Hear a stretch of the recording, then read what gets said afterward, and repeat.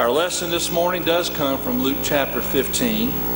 You may be asking, well, why did we have that reading that came from Luke 17? Well, maybe we can connect that up a little bit later, but I did entitle the lesson, Myths of Reconciliation, because there are some. To be reconciled, of course, means to be brought back to God, but there are certain myths that are apparent when one reads through Luke the 15th chapter, a lesson that oftentimes we have simply referred to as the prodigal son. Let me tell you that this is a great story for emphasizing the love of God, and I think it's even in Ghana, it probably is an opportunity for those folks to embrace it in a way that maybe we can't quite. I mean by that this fact, that when you're standing in a village out in the bush somewhere, what normally happens is there's one path through the village, one main road.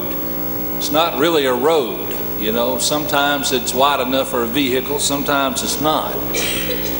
But it's very easy to paint the picture of this young son who had come and demanded of his father his inheritance, had gone off into a foreign country, and in that far country he had taken all of that his father had given him, had wasted his inheritance in a riotous life, which means in a wasteful life, a sinful life.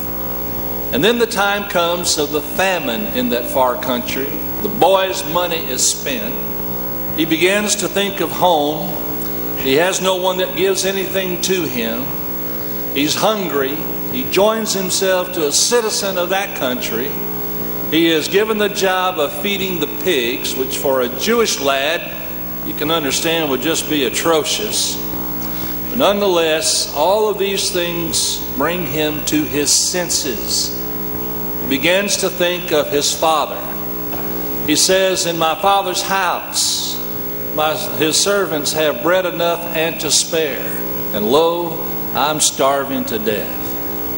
Here is what I will do. I will arise and I will go to my father and I will say, Father, I have sinned against heaven and against you. I am no more worthy to be called your son, but make me as your hired servant."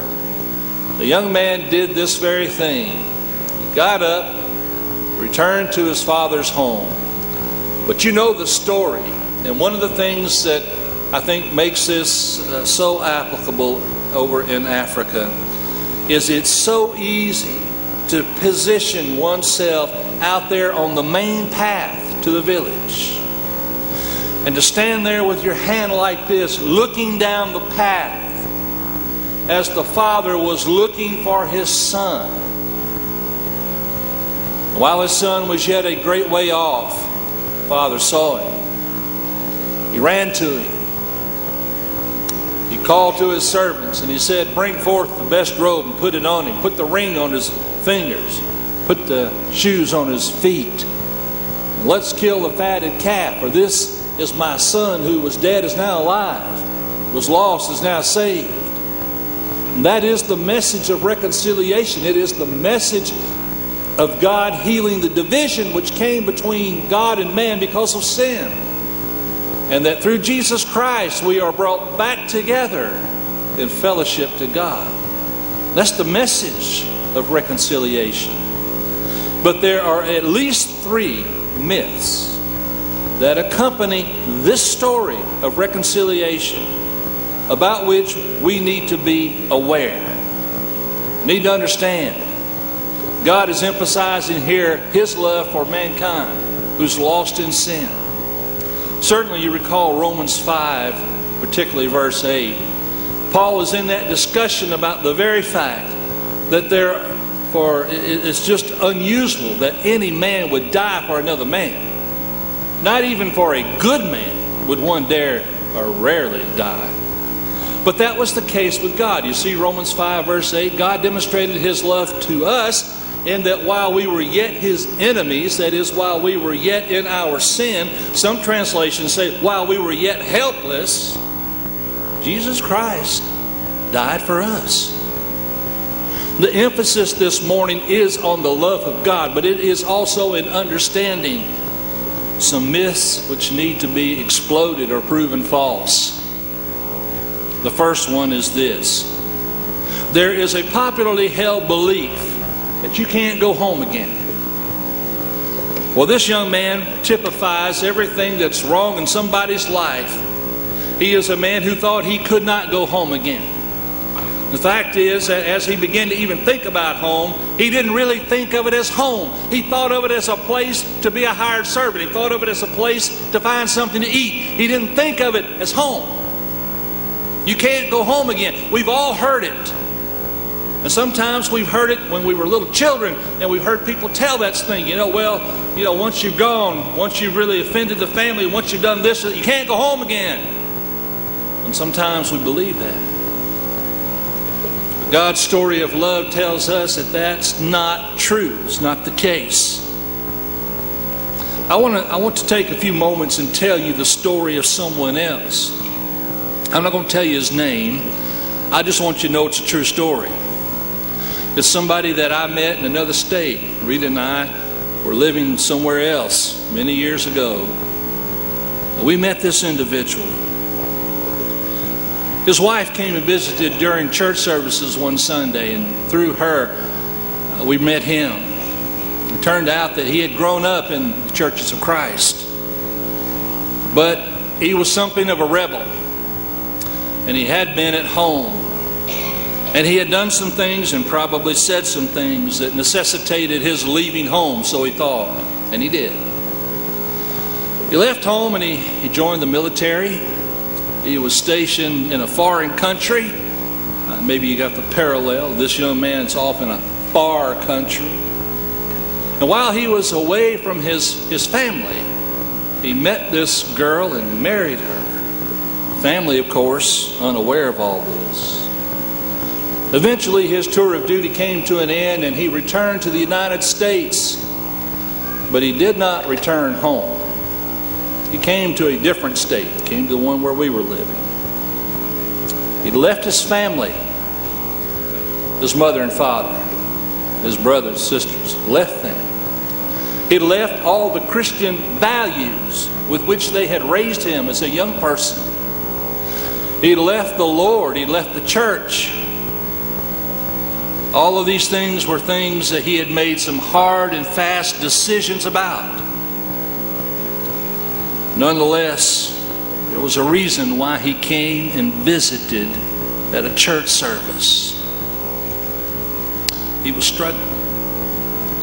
He made a lot of bad decisions in his life, and he had seen where some of those decisions were leading him, just like the man in our story here, this younger son, made some bad decisions.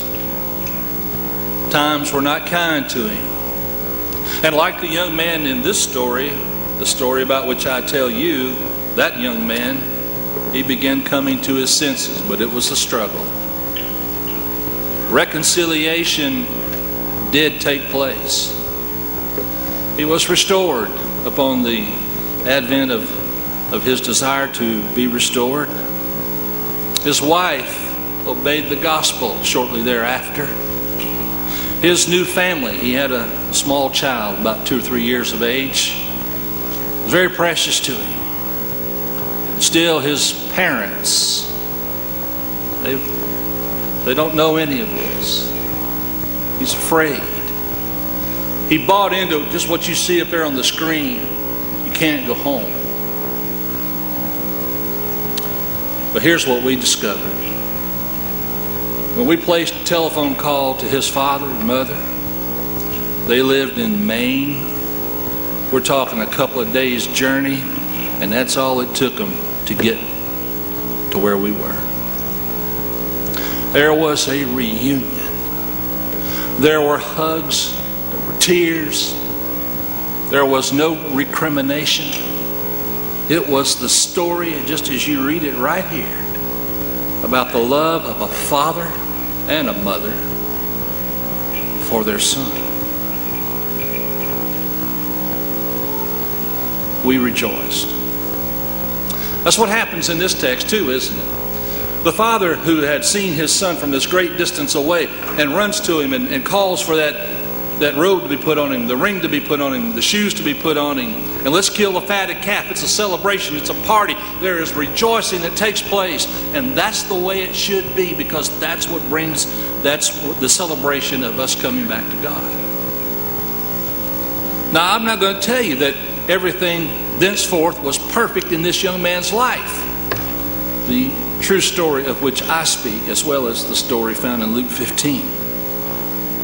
But I do want to ask a couple questions.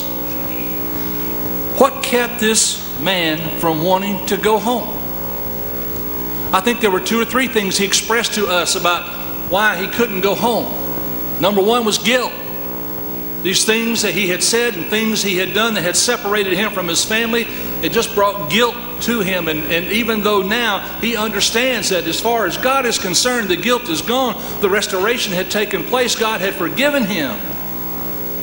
He knew that. He understood that. Nonetheless,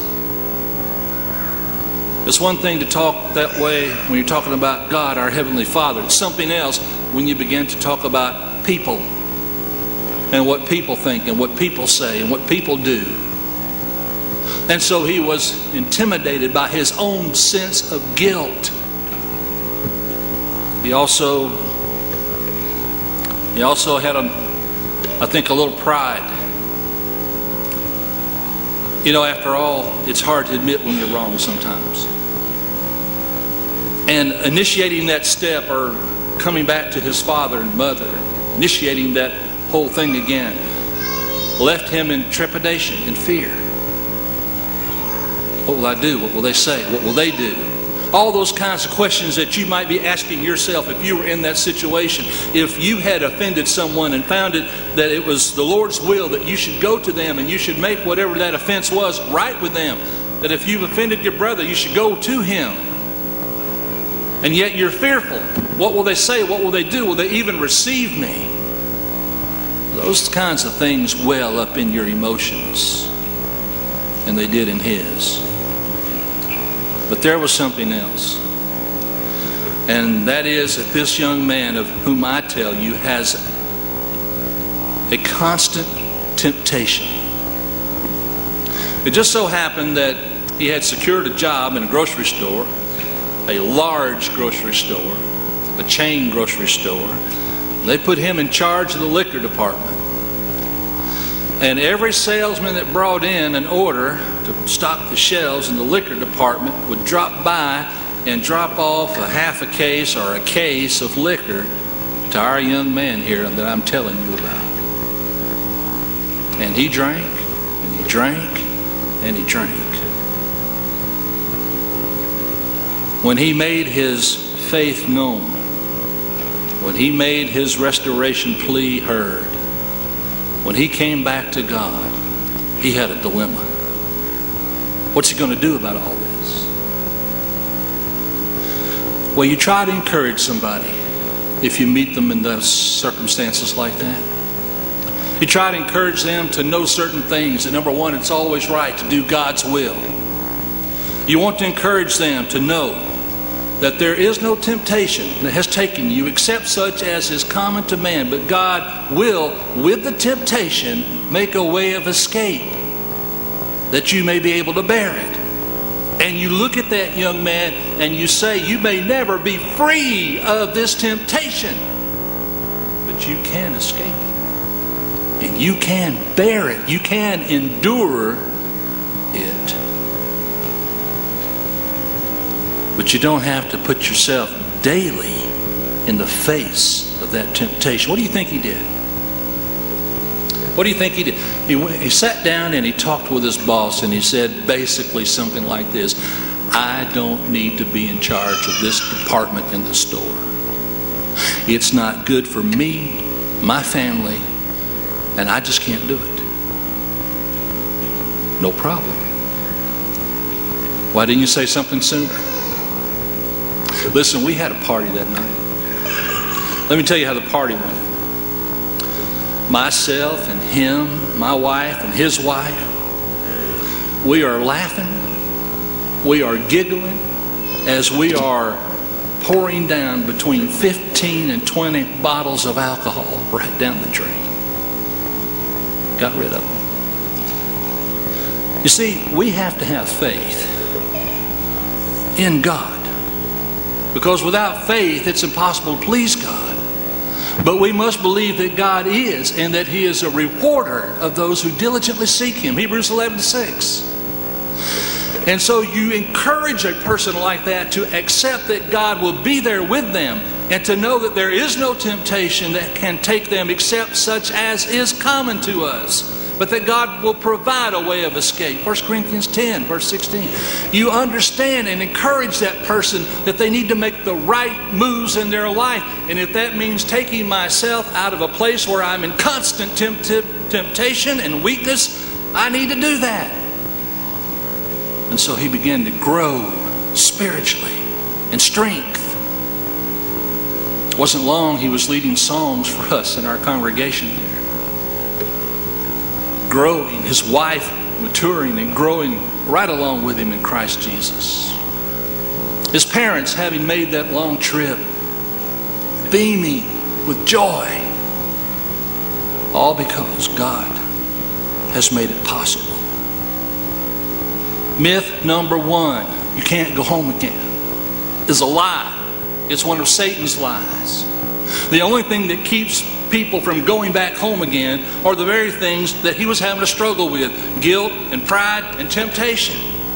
But if you're willing to surrender pride and you're willing to do as God would have you to do with regards to temptation, not that you're going to be perfect, but that you need to be with the right people, guess what?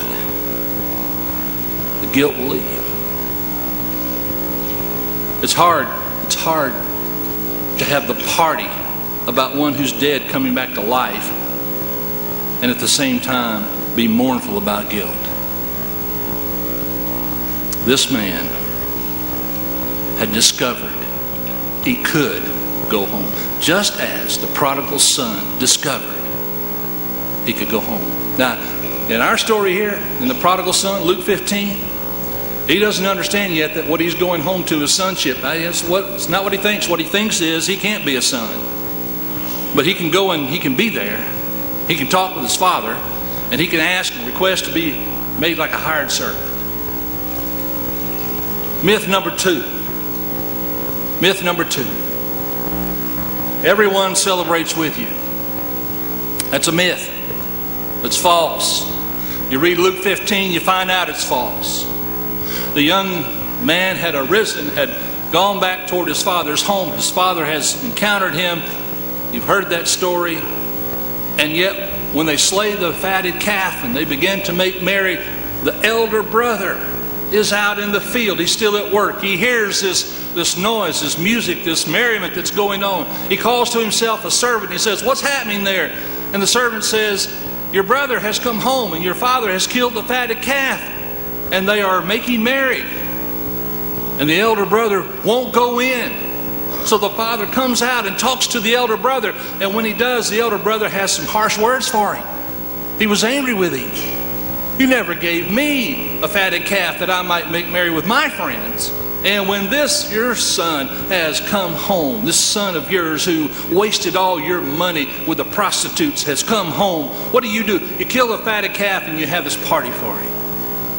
You never did that for me, and I've kept all your commandments." I just wonder if he really kept all the Father's commandments. I just wonder if he really was perfect. Because we're not perfect people. Not everybody's going to celebrate with you when you come home. You just need to know that. But you also need to know where home is. And home is, first of all, with God. And it's with those with whom you can reconcile. But I do want you to know and understand that because people are imperfect, there are going to be some people who will do the very thing that Jesus said over in Luke 17, 1 through 4, that we should not do. And that is to offend these little ones. Jesus said, if a man would offend one of these little ones, it's better for him that a millstone be hung around his neck and he dropped into the sea. There's always going to be somebody, somewhere, who's going to do what the elder brother did here. Don't you think the younger son knew the elder brother wasn't in the house along with the party? That he knew that the elder brother probably is out there talking about my past? Don't you think that the younger son had a clue about all this? The father went out there and talked with the elder brother. Here's the reason why we're happy. My son who was dead is alive. He who was lost is now saved. But the elder brother doesn't join the party. But I noticed this. The younger son did not leave the party. He could endure it. He could stand up under it. Because his was a matter of faith and conviction toward Christ, toward God, toward the Heavenly Father. And so he stayed. See, none of us are perfect.